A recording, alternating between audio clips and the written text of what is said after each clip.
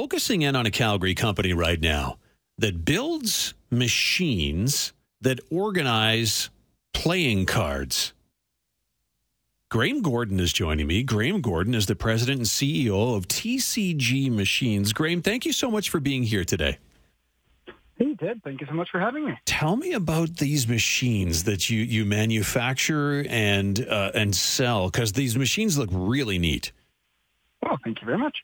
Yeah, so it's a different product, one that you're probably not going to encounter every day. But basically, it's a machine that it's small enough that it could sit on a tabletop.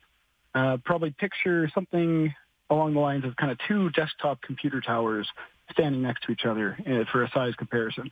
And, you load them up with trading cards, and the machine will scan, electronically catalog, and then physically separate and sort those cards. Now, when you say cards, trading cards, what types of cards are you talking about? Right. So there's an important distinction to make. The industry is kind of composed of two halves, if you will. One is trading card games. You might be familiar with, Magic cards, Pokemon cards, or Yu-Gi-Oh cards. And that's about half the market. And then the other half of the market is sports cards, like baseball cards, hockey cards. And how does the machine know, which cards should be sorted and grouped together?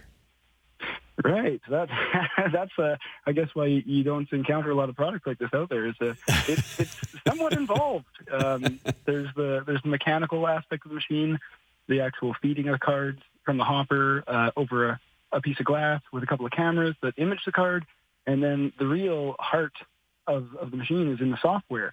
So once we have an image of the card, we have to compare that image against the database.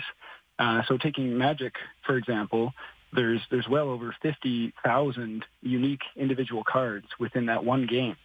So you have to take the image of the card that the computer has taken or that the machine has taken, and then you have to find it in the database of images so you can pull up the right information for the card. And then once we have the information, the machine can sort it into a number of output bins depending on what the user would like to see. Oh, so I can customize if I want to, card X should be with card X, and then I can just customize each stack? Absolutely, yeah. So one of the kind of primary modes that a lot of our customers use the machine for is sifting, effectively. So you might go through a big stack of Magic cards, and you might want to sort them maybe by the year they came out in. But you also, while you're doing that, you probably want to pull out any cards that are of high value. So you can specify a bin in the machine, such as, let's say $5 plus going into bin 13. Fascinating, Graeme. How did you come up with this? Oh, boy. So, way back when I was a kid, I played Magic cards, with no actual concept of the rules of the game. Just my brothers and sisters and I would play on, our bedroom floors, and we were just kind of intrigued by the pictures on the cards. And then I forgot all about it until university, and then I had a co-op job in Vancouver, and my boss there, the engineering manager, happened to be a big Magic card fan, and he got me back into it.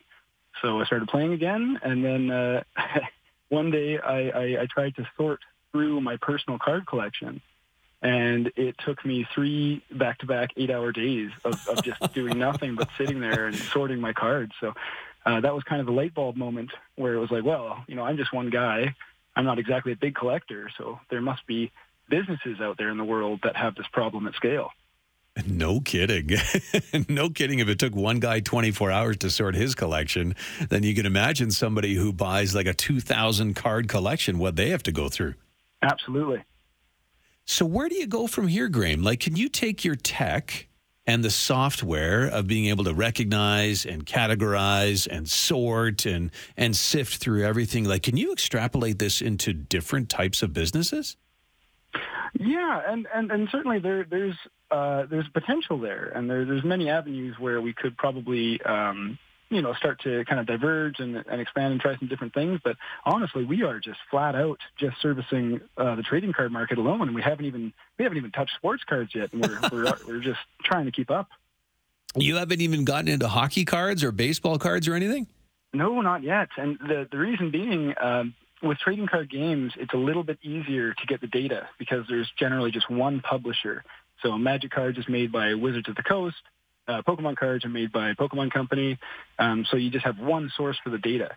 But then when you get into sports cards, you're talking about dozens of different manufacturers, dozens of different producers. And so just collecting all the data into one central database is quite an undertaking. Wow. And it all started from a guy and his love of Magic cards. Yes, sir. Yeah, just many years spent in the basement. So what's the next step for TCG? Oh, boy.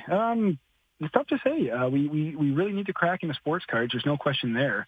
But we're just still flat out just servicing the North American market, specifically Canada and the United States, just with trading card games like Magic and Pokemon. Well, Oh, sorry, yeah. I was going to say, you'll have to come back on the show once you crack that sports market, because I know lots of people who have lots of hockey cards, baseball cards, you name it. Oh, most certainly. It's a part of the market we certainly can't afford to ignore. But we're looking also into Europe, Japan, Australia, and just the globe at large, and we get a ton of interest from extracontinental customers that are just, waiting for our technology to get to them. So we got to jump through the regulatory hoops and get product certification and just go global. Yeah, go global. I love it. Graeme, thank you so much for your time this afternoon. I appreciate this. No worries at all. Thank you for having me. You're welcome. Have a great evening. You too. Bye. Okay, that's Graeme Gordon, President and CEO of TCG Machines. And you got to check out their website, TCG Machines, as in Ted, Charlie, Griffin, machines.com, tcgmachines.com. They have a couple of videos on there of the machine, the sorting machine in action, and it's phenomenal how it can read these cards and categorize these cards, and then you can take out the high-value items, too. I can't wait until they get into the sports card market. Oh, boy. Look out. The Calgary company is going to explode.